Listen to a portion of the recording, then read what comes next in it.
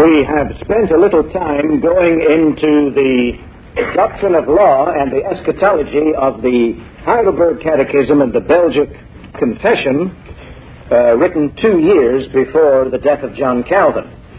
I'd like to flesh this out a little by pointing to the development of these ideas and other reformers down to the Great Synod of Dort.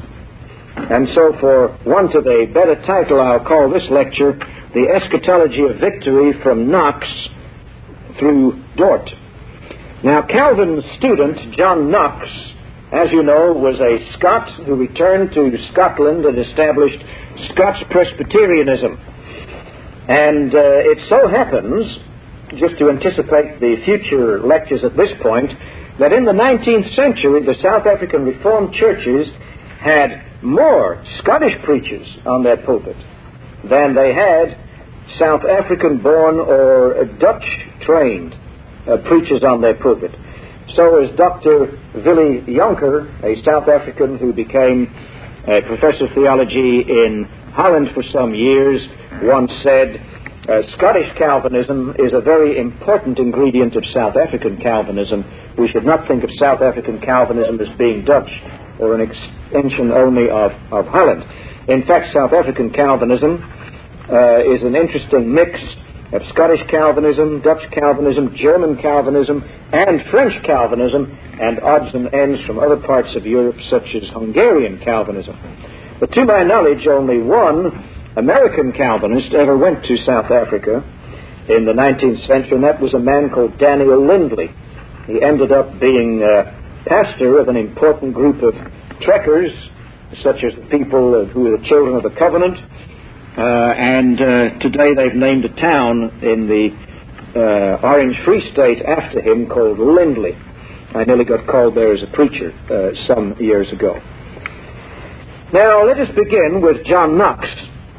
He, of course, is the pioneer Scottish Presbyterian reformer.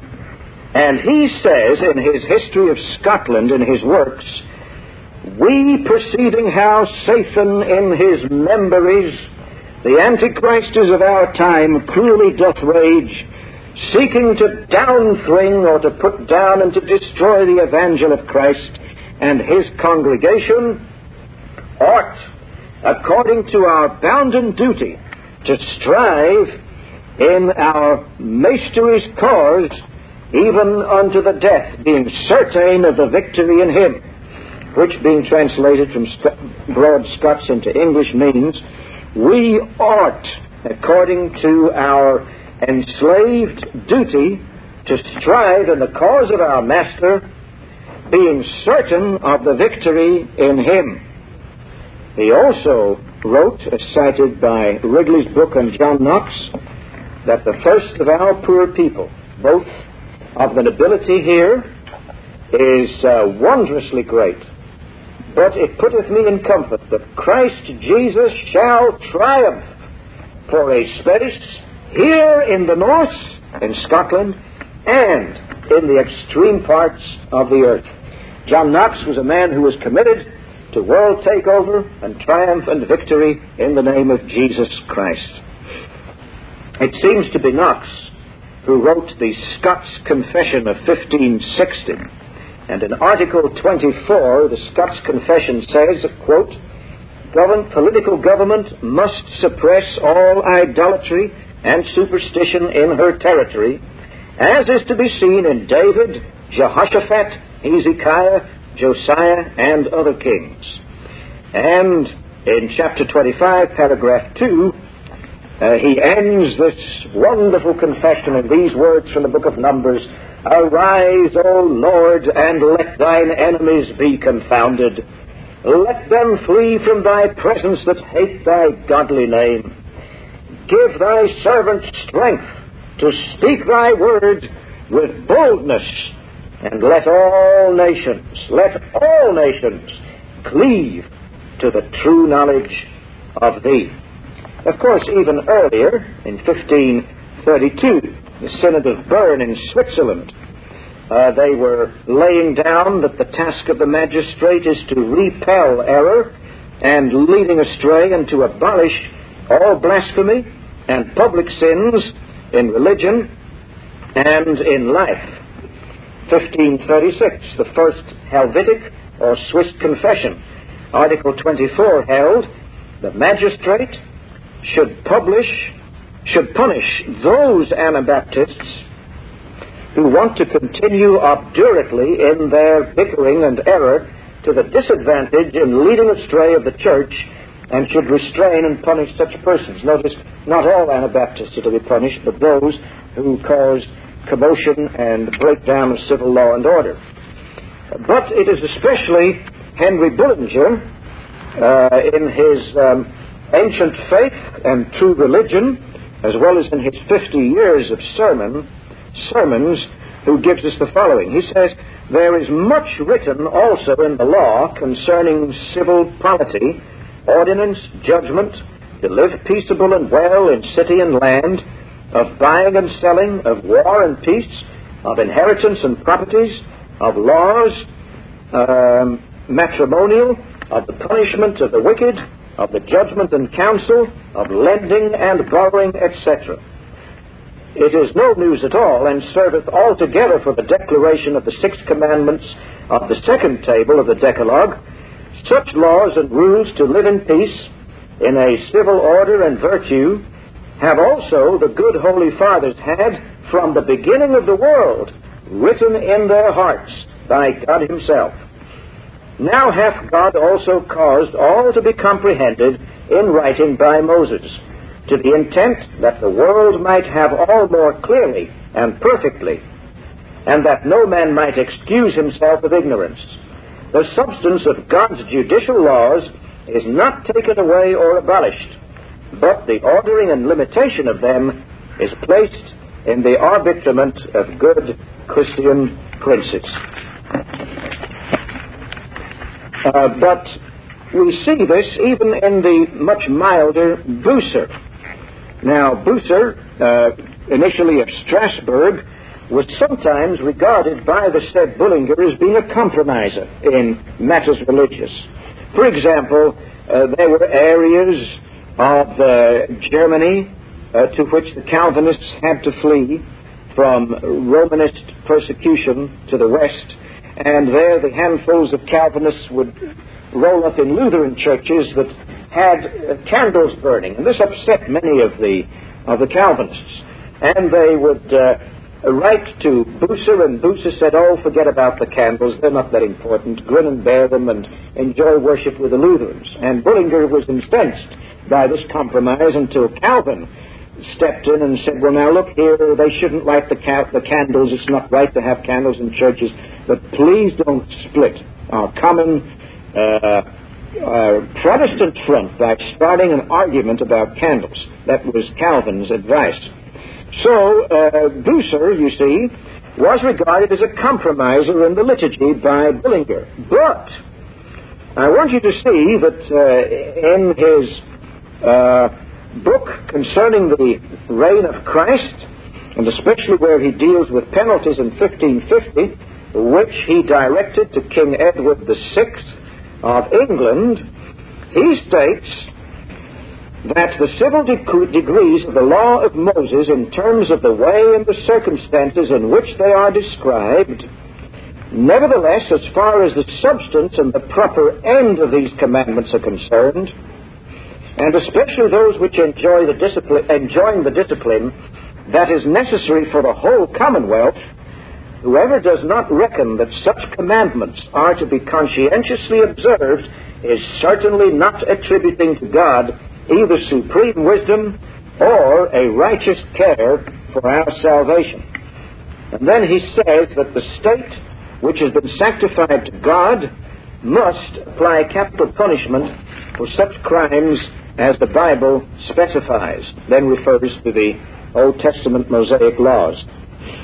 Now, Bucer states that no one can describe an approach more equitable and wholesome to a commonwealth or a state than that which God describes in his law. He says that kings and princes who recognize that God has put them over his people are to follow most studiously that is God's own method of punishing evildoers. Further, whoever does not reckon that such commandments are to be conscientiously observed is certainly not attributing to God either supreme wisdom or a righteous care for our salvation. He then goes through the first 9 commandments, all of them except thou shalt not covet, and points out that the state is to act and is to punish transgressions of the first 9 commandments, which of course are overt acts, as opposed to the 10th commandment, which is only broken internally, and the breach of which is no concern of the state until it results in an overt, detectable transgression of the other commandments. Whoever decides, says Bucer, that misdeeds of impiety and wickedness are to be kept out or driven from the commonwealth of Christians by a more mitigated punishment than death, that is, where death is prescribed by the Bible, necessarily makes himself wiser and more loving than God as regards the salvation of men. Interestingly, he points out that the penal punishments of the Mosaic judicial laws are to be regarded as part of the salvation of men. May the Lord grant the shepherds of his people the gifts of not wanting to seem wiser than God, or more clement and humane, so that they may at length see what a pleasing sacrifice it is to God, and how necessary and how effective a remedy against the deadly diseases of mankind it is to impose just punishments on godless, criminal, and wicked men. With regard to theft, Bucer points out that God has decreed only the penalty of restitution. But what shall we say is the reason that theft is dealt with so fiercely, whereas all too many wink at rape and adultery, at offenses against divine worship, at the distortion of the heavenly doctrine in which both the present and the eternal salvation of men is contained, and at blasphemy of the divine majesty. So too, just a year or two later, Bucer, of course, had a lot of contact with England. In 1553, the English Confession was drawn up, Article 36 of which teaches that the civil government has the task of restraining all those who gather together against it, all evildoers. Calvin's own hand is probably to be seen in the French or Gallic Confession of 1559, Article 37 of which reads, "We believe that it is the will of God that the world be ruled through laws and policemen, so that there should be certain restraints to hold back the confusion in the desires of the world. We also believe that God appointed kingdoms, republics, and all other sorts of governments, whether hereditary or otherwise, and that he himself is their author and wishes to be acknowledged as their author. For this reason, he has given the sword into the hands of the authorities to punish sins committed not only against the second, but also against the first table of the law of the 10 Commandments." Of course, we know that the Geneva Bible was drawn up by Knox, apparently, and William Whittingham, certainly, Whittingham being the husband of John Calvin, or Mrs. John Calvin's brother-in-law, and that this was drawn up under the influence of Calvin and certainly Knox in Geneva for the benefit of the English-speaking exiles persecuted at home in England who were temporarily resident in Geneva at that time. And in the Geneva Bible, where the various civil laws of the Old Testament, the Mosaic Law, are applied, quote, to us, unquote, us meaning we Christians, we also see that the tendency of history is that Christ's kingdom should at length grow and fill the whole earth, which Daniel calleth a great mountain. The Jews now remain, as it were, in death, for lack of the gospel. But they and the Gentiles shall embrace Christ. The world shall be restored to a new life. The time shall come that the whole nation of the Jews, though not everyone particularly, shall be joined to the Church of Christ. Thus, the Geneva Bible in its comment on Daniel 2 and Romans 11. But a very important figure is the successor of Calvin in Geneva, Theodore Beza. Beza believed eschatologically that the world will be restored from death to life again at the time when the Jews shall also come and be called to the profession of the gospel. He then details for us the means by which this is to be brought about, or some of the means. He wrote a book that's very rare today called De Jure Magistratum, concerning the rights of magistrates.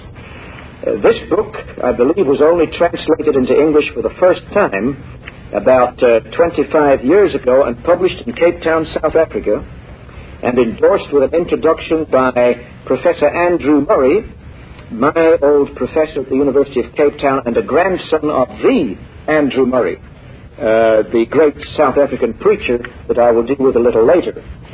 And interestingly, that book of Beza, which Beza worked up from the fourth book of Calvin's Institutes, De Jure Magistratum, inspired the French Huguenots, such as François Hotman and especially Duplessis-Mornay, to write his massive Vindicia contra Tyrannus, which we need to know was found on George Washington's desk after he defeated the British in the American War of Independence. Don't let any liberals tell you a lie that the American War of Independence was the result of deism. It was largely the result of Calvinism via Beza and the French Huguenots and onto Washington's desk itself. Well, at any rate, pardon me, this Beza had quite a lot to say in respect of the content of the calling of a magistrate to rule a country in a godly way. Now, Beza clearly taught in a tract which he wrote that heretics should be punished by political government. Of course, Beza, like the Belgic Confession, distinguished between heretics and heretics. He was only claiming that very serious heretics should be punished, namely such as would disturb law and order. It's clear that he was to some extent dependent upon the Hungarian Confession of Faith, which I will deal with in just a moment. Hungary has never been a predominantly Calvinist country. Today it is 1/8 Calvinist, 7/8 Roman Catholic, and under Roman Catholic control. There were more Calvinists there at the time of the Reformation than there are today, but always a minority. And so what we find, a minority group in Hungary, the Calvinists saying there about the calling of the state, is of particular interest to us today. At any rate, Beza, following the Hungarian Confession, which I'll deal with a little later, taught that false prophets and heretics should not be spared the sword, and by that not meaning necessarily the death penalty, but in some cases, indeed, if they were treasonous and seditious people, but meaning that they should be subject to the restraint in one way or another of the civil magistrate. Now, the reason why Beza took such a strong position against idolatry and serious heresy is because he was very fearful of the rise of a general freedom of religion, granting freedom to atheists and to other people who would oppose the Christian gospel. As a matter of fact, Beza wrote to Andreas Dudit, D-U-D-I-T-H, in 1580, that this freedom of religion for everyone is a doctrine of the devil. And in 1578, he replied to the Lutheran professor Jacob Andreae in Leipzig that political government is called upon by Almighty God to punish serious and seditious heretics, even unto death if necessary. Of course, Beza was here referring to the kind of heresy that Servetus was guilty of, the kind of heresy which led to all kinds of processions and seditions and breakdown of law and order in the street. It was not Beza's desire to punish all varieties of heretics without any distinctions. As a matter of fact, Beza advised a hard-line Prince Jan of Nassau, whom you remember was a Calvinist prince of a predominantly Roman Catholic area, and advised him that the Roman Catholic Mass may not be tolerated in public because of its idolatrous nature. He also said, and this is important, Beza held that the political government should rather counteract idolatry through the preaching of the gospel through the Protestant church, rather than to have to resort to compulsive statist measures. He insisted that it's one thing to attempt to cram the right religion down the throat of other people, which one may not do.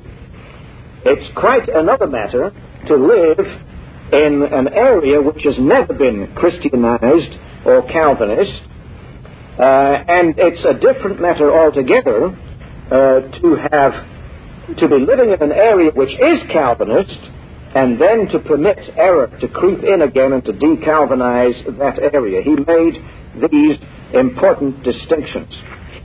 Now then, still on Beza, let us now go to the Hungarian Confession of 1562, from which Beza drew some teaching, and remember that the Hungarians were in constant contact with John Calvin, who had a massive correspondence throughout Europe at this time. The Hungarian Confession holds, quote, "Political government is to care for the maintenance of both tables of the law. It is to remove all of the idols and monks and nuns from those immoral convents which are truly brothels." Notice the Hungarian Confession is not calling for the removal of all nuns, of all nuns and all monks from all convents, but it is calling for the state to remove all nuns and all monks from those monasteries and convents which have degenerated into brothels. And surely this is the calling of the state. One of the callings of the state is to put down prostitution, whether it's found in the red light district or whether it takes place under color of whatever kind of religion. Further, says the Hungarian Confession, the political government should punish corporally those heretics whose guilt has been proven and who refuse to yield to the truth. Again, the violent, seditious kind of heresy. The church councils and Ambrose and Augustine teach that it is the task of princes to urge unbelievers to come to faith. Some would say no. It's no business of the state to urge people to be Christians. Well, I think it surely is. Not to compel them to become Christians at the point of the sword, but certainly to encourage them to become Christians. And further, says the Hungarian Confession, that the unholy and idolatrous religions be terminated. Doesn't quite tell us how. The Bohemian Confession, Article 16 and Paragraph 4 in what is now Czechoslovakia holds that political government should cast down all idolatry and tyranny of the Antichrist as much as it is in its power, and to punish those heretics who disturb external peace and order. Again, a political motive. And this brings us to the great Second Helvetic Confession of 1565, I believe it is. Now, in chapters 4 and 9, we are told that God, in His mercy, has permitted the powers of the intellect to remain, though differing greatly from what was in man before the fall. I want you to notice here the appeal to the cultural mandate. God commands us to cultivate our natural talents, and meanwhile adds both gifts and success eschatological encouragement. It is obvious that we make no progress in all of the arts without God's blessing. Now listen to this. Children are to be brought up by the parents in the fear of the Lord. And parents are to provide for their children, remembering the saying of the apostle, if anyone does not provide for his relatives, he has disowned the faith and is worse than an unbeliever. 1 Timothy 5, verse 8. But especially the parents should teach their children honest trades or professions by which the children may support themselves. The parents should keep their children from idleness and in all things instill in them true faith in God, lest through a lack of confidence or too much security or faulty greed, the children become dissolute and achieve no success. If your child does not become a success, you're at fault as a parent. See the idea of historical progress that the Swiss Confession is committed to. And isn't it interesting that the average Swiss today, even in this secularized age, earns at least $3,000 a year more than the average American, which is a country that is also massively under now eclipsing Puritan influence.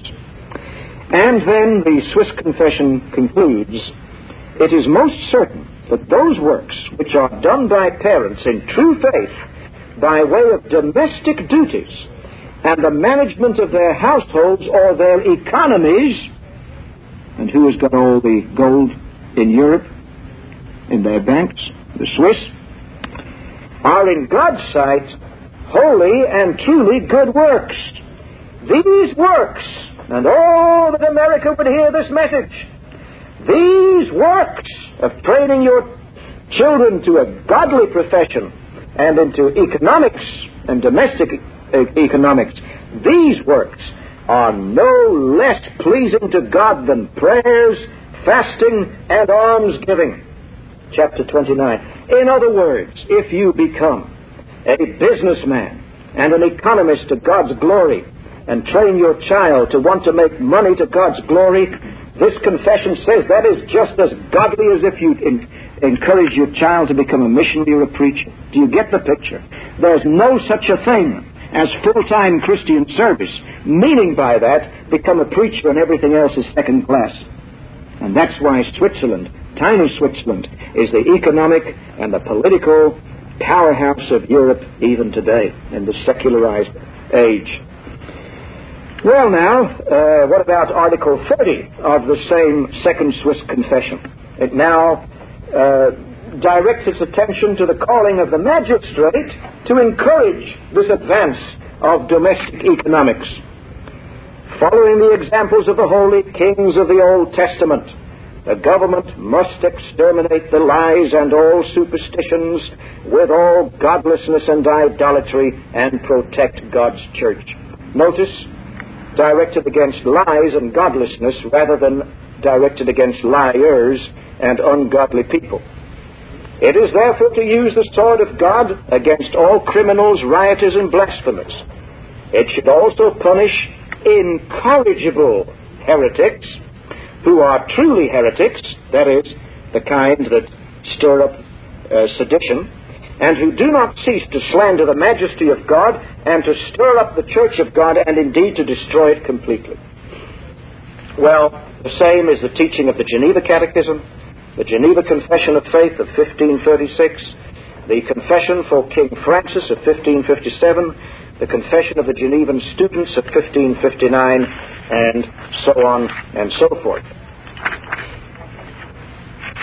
Now, there were two very influential Englishmen who, after the turn of the century, went to settle in Holland. I refer, of course, to the great Cambridge theologian William Perkins, who became a Dutchman, and a man who has a tremendous following in South Africa today, and the equally godly William Ames, or Amesius, who attained a tremendous following in Holland. Perkins, you may recall, felt that the witch, once truly convicted, is to be punished with death, the highest degree of punishment, and that by the law of Moses, the equity of which is perpetual.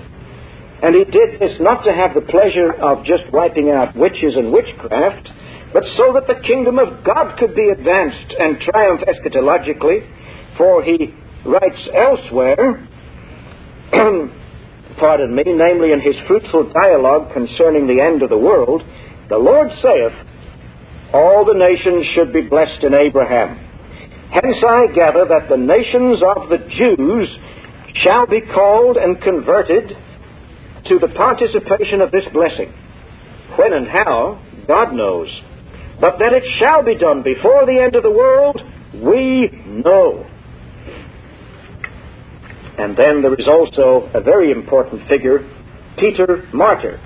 Now, he was a professor at Strasbourg, the perpetuator of the Geneva Bible, and with Francis Junius, whose writings were first published in Dutch at the end of the 19th century by Abram Kuyper in the great Calvinist revival there, sponsored and improved the notes, the historic postmillennial notes to the Geneva Bible in subsequent editions during the first 50 years after it first appeared.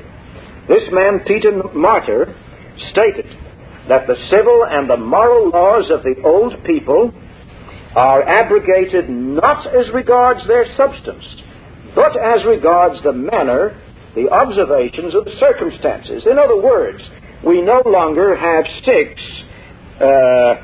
cities of refuge in Palestine to which involuntary manslaughterers may flee to escape the wrath of the relatives of the person accidentally killed. And it would be wrong to set up those 6 cities in the same 6 places in Palestine. No, instead of that, we make a clear distinction between murder and manslaughter in Switzerland or in the United States, and we arrange for their different treatment, and if necessary, we set up 6 or even 60 cities in the United States where manslaughterers can go and live until the anger of the people they involuntarily killed dies down. So you see, there are changes in the manner and the circumstance and the observance of these laws, but not as touching the substance. Martyr further maintained, in a well-ordered commonwealth, the crime of blasphemy against God ought to be punished with death. The crime of adultery ought to be punished with death. Nothing unusual there. Calvin held it, the great Dabney held it, and it's only in the last 110 years that we've begun to soften these penalties and to apologize for the teaching not only of the Bible, but of the Calvinist fathers down to as late as 100 years ago. Then we are told by the same Peter Martyr, truly, if the Jews be in such great plenty converted unto Christ, and that with the commodity of the Gentiles, as we have before declared, then shall there remain much faith, which Christ, when he returneth, unto us shall find. He says, it's not a question of when the Son of Man comes back on the clouds, shall he find faith on the earth. He recognized that was a reference of Jesus to 70 A.D., but he says at the time of Christ's second coming, he will indeed find much faith on the earth, because the Jews or the Gentiles will have been converted before that comes to pass. The Jews shall return or be converted again, and shall acknowledge their Messiah, and shall confirm the Gentiles. Indeed, according to almost all of the prophets, especially Isaiah, the happiness of the church will be great, which it has not yet attained to. But it is probable that it will then, on the conversion of the Jews, attain to it. Let us now go to that other great Englishman that settled in Holland and became a Dutchman, the great professor of Franeker, William Ames. Now, he wrote a great book on the consciences, which I'm happy to have in my own possession. And he says, let me give you a few quotations from Ames or Amesius' thinking in 1630,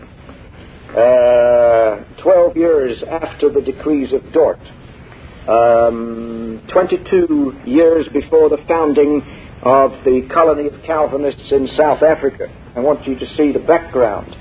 the historical flow. He asked, should heretics be punished by the civil magistrate? Heretics should be restrained from all godly people. The place and the office of the magistrates requires them to oppose vicious disturbers with the sword or public and external force when necessary, Romans 13. But if they are also public blasphemers and obstinate and unreasonable in their blasphemies, they can also receive the death penalty, Leviticus 24. The laws concerning the return of borrowed and owed goods, concerning just weights and measurements, concerning the wages of the laborer, and concerning many other similar things not expressed in the Ten Commandments, are not more judicial or less moral and natural than is the command, thou shalt not steal, etc. The laws considered judicial, but whose forms exhibit no particularly Jewish character, belong to the affairs of other nations, and all participate in that moral and natural law common to all nations. Ames is also strong on restitution. He quotes Numbers 5, Luke 19, Exodus 22, and Deuteronomy 22. Right after the section in his work on the mutual duties of governments and subjects, he defends what he calls the fairness of the Mosaic laws which supplement the Fifth Commandment, and then refers to Exodus 22, 21, Leviticus 20, Matthew 15, Mark 7, Romans 1, 1 Timothy 1, Deuteronomy 21, Deuteronomy 17. Ames also defends the fairness of some of the Mosaic laws belonging to the Sixth Commandment, namely Exodus 21, Deuteronomy 19, Exodus 21, again Deuteronomy 22, Exodus 23, 34, Deuteronomy 14, Leviticus 7 and 17 and 19, Deuteronomy 12, Exodus 21, Numbers 35, Deuteronomy 19, Numbers 35 again, Deuteronomy 19 again, Exodus 21. And then he discusses the laws of Moses relating to the Seventh Commandment, namely Deuteronomy 24, Numbers 5, Deuteronomy 21, 25 again, Leviticus 18, Numbers 36, Deuteronomy 7, Exodus 21, Leviticus 21, Deuteronomy 22. Under the Eighth Commandment, he deals with Genesis 1:28, the cultural mandate, the Dominion Charter, and 2:15, and Exodus 21 and 22, and Leviticus 25, Deuteronomy 23, Leviticus 25 again, Exodus 22, Deuteronomy 15, and Psalm 8, linking up with the Dominion Charter. Finally, under public verdicts, the judge, the prosecutor, witnesses, the advocate, and the accused, William Ames deals with Deuteronomy 17, 25, 13, 21, 22, 1, 16, and Exodus 23, Leviticus 19, Deuteronomy 16, Numbers 35, Deuteronomy 17, Leviticus 19, Exodus 23, Deuteronomy 19, etc., in the order in which he refers to them in this tremendous work. Well now, this brings us to the Synod of Dort, 1618 to 19.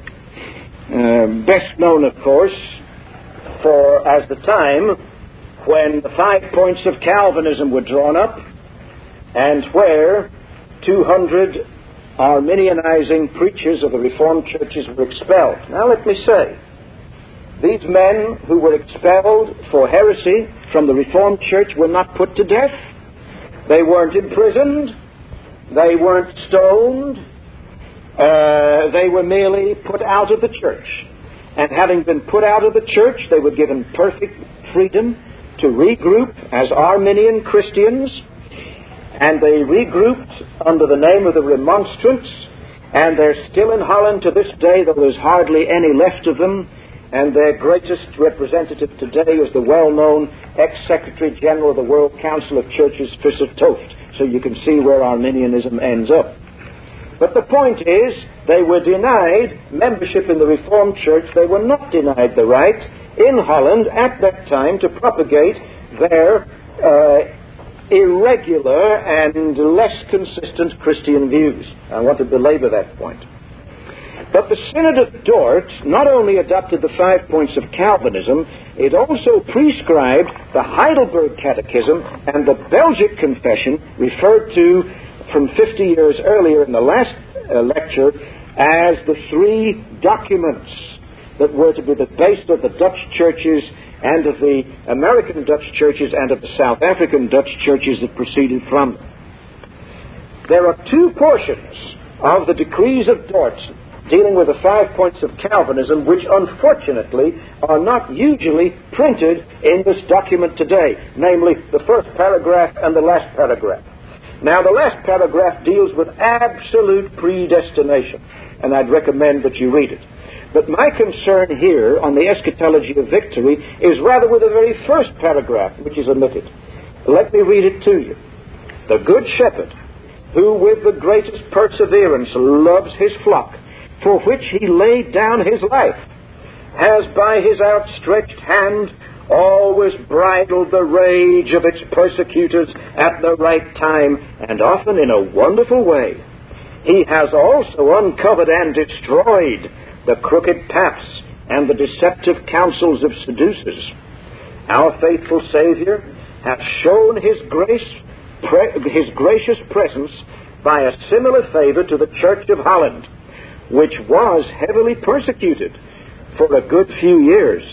This church was, after all, redeemed from the tyranny of the Romish Antichrist and the terrible idolatry of the papacy by the mighty hand of God.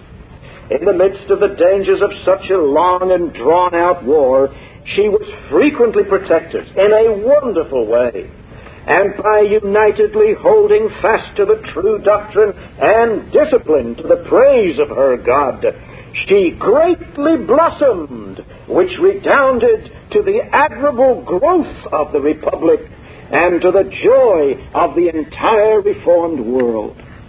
You yourself can say what kind of eschatology that is, or what kind of law doctrine that is. I think I know.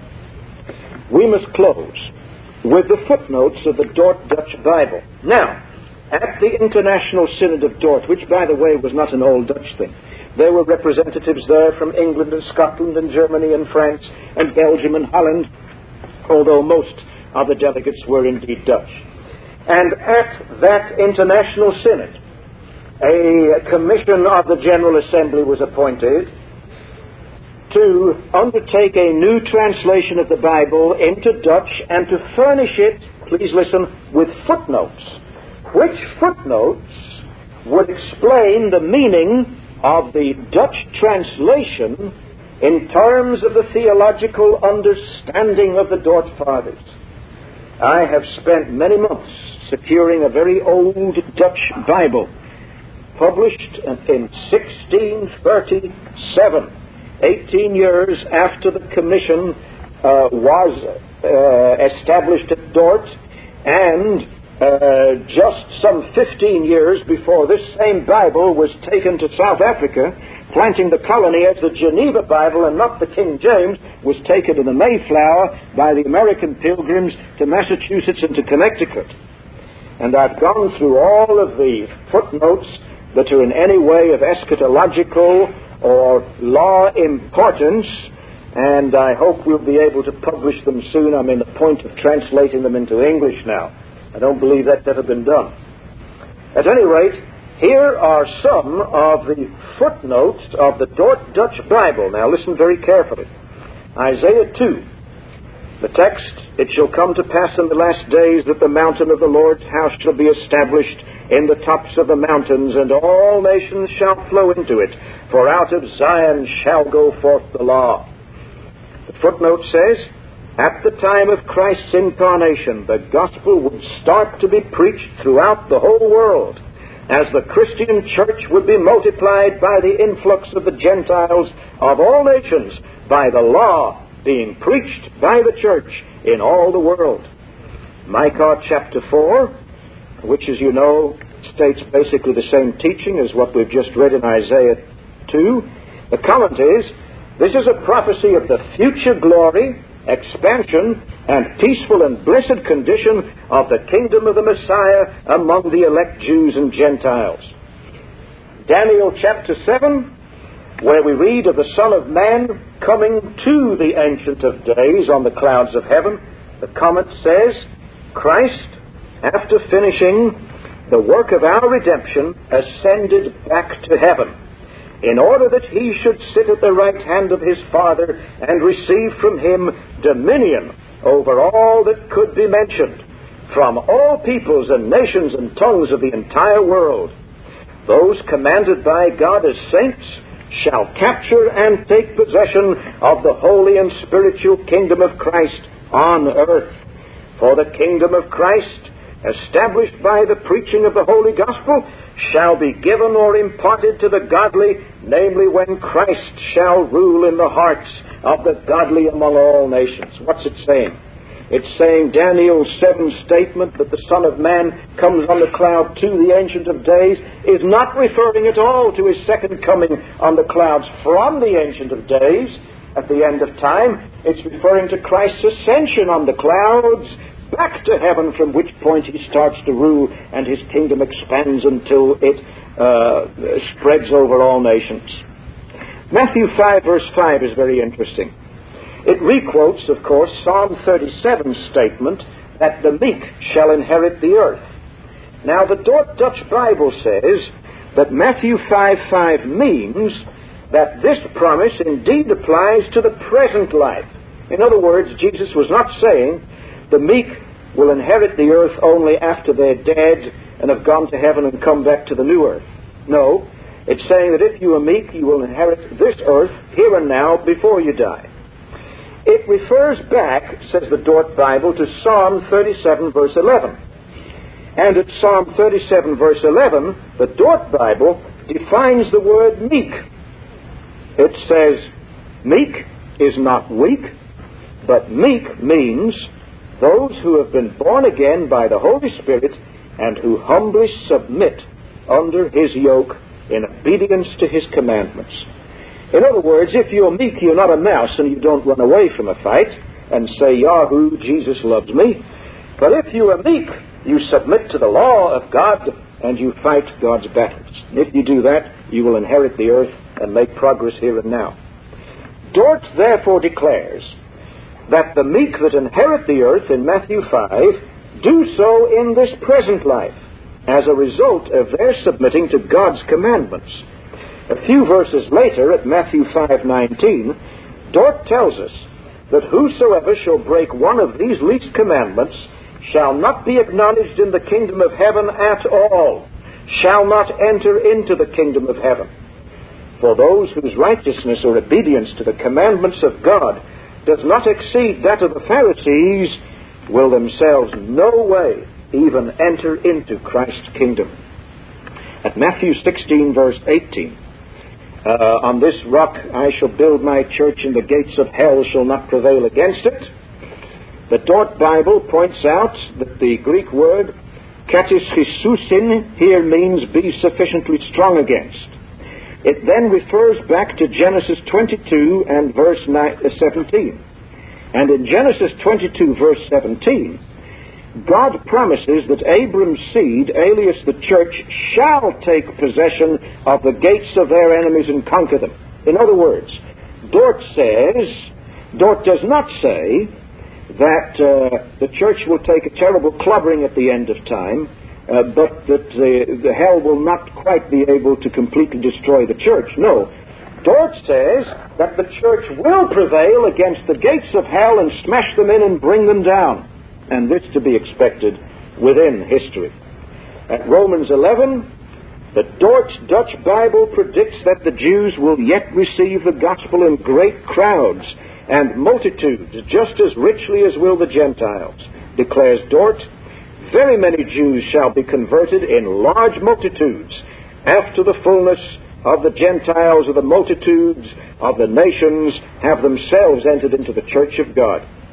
In 2 Thessalonians 2:8, Paul predicts that the Lord shall consume the wicked man of sin with the spirit of his mouth. The Dutch Bible says that this will occur, quote, through the pure preaching of the holy gospel, by which the Spirit works powerfully in the hearts of men.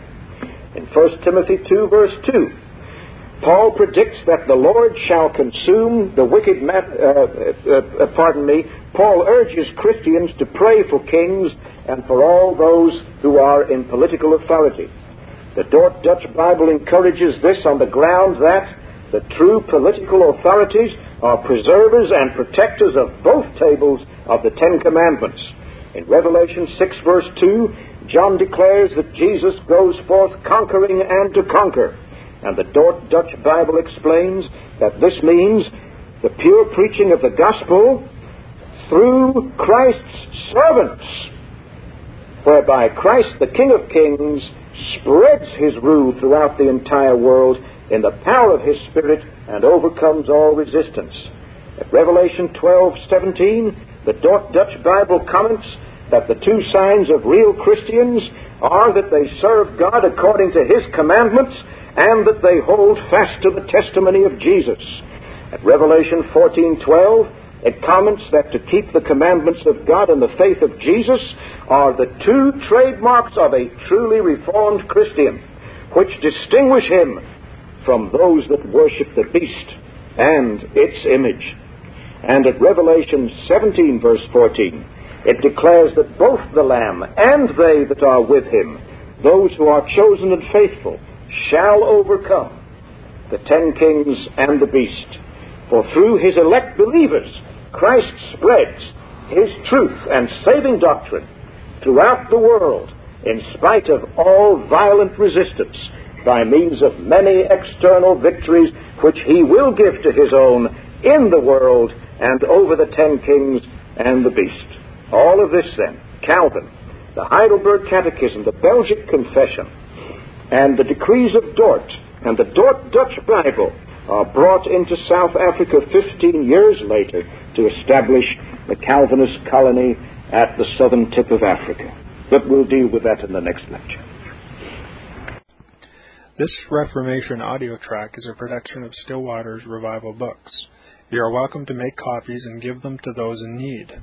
SWRB makes thousands of classic Reformation resources available, free and for sale, in audio, video, and printed formats.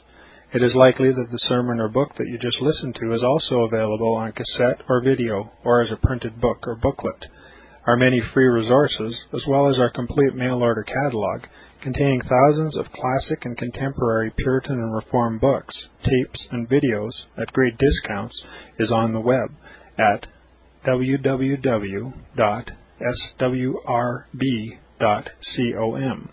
We can also be reached by email at swrb@swrb.com, by phone at 780-450-3730, by fax at 780-468-1096, or by mail at 4710-37A Avenue, Edmonton, that's Edmonton, Alberta, abbreviated capital A, capital B, Canada, T6L3T5.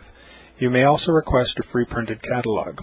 And remember that John Calvin, in defending the Reformation's regulative principle of worship, or what is sometimes called the scriptural law of worship, commenting on the words of God, which I commanded them not, neither came into my heart, from his commentary on Jeremiah 7:31, writes, God here cuts off from men every occasion for making evasions, since he condemns by this one phrase, I have not commanded them, whatever the Jews devised.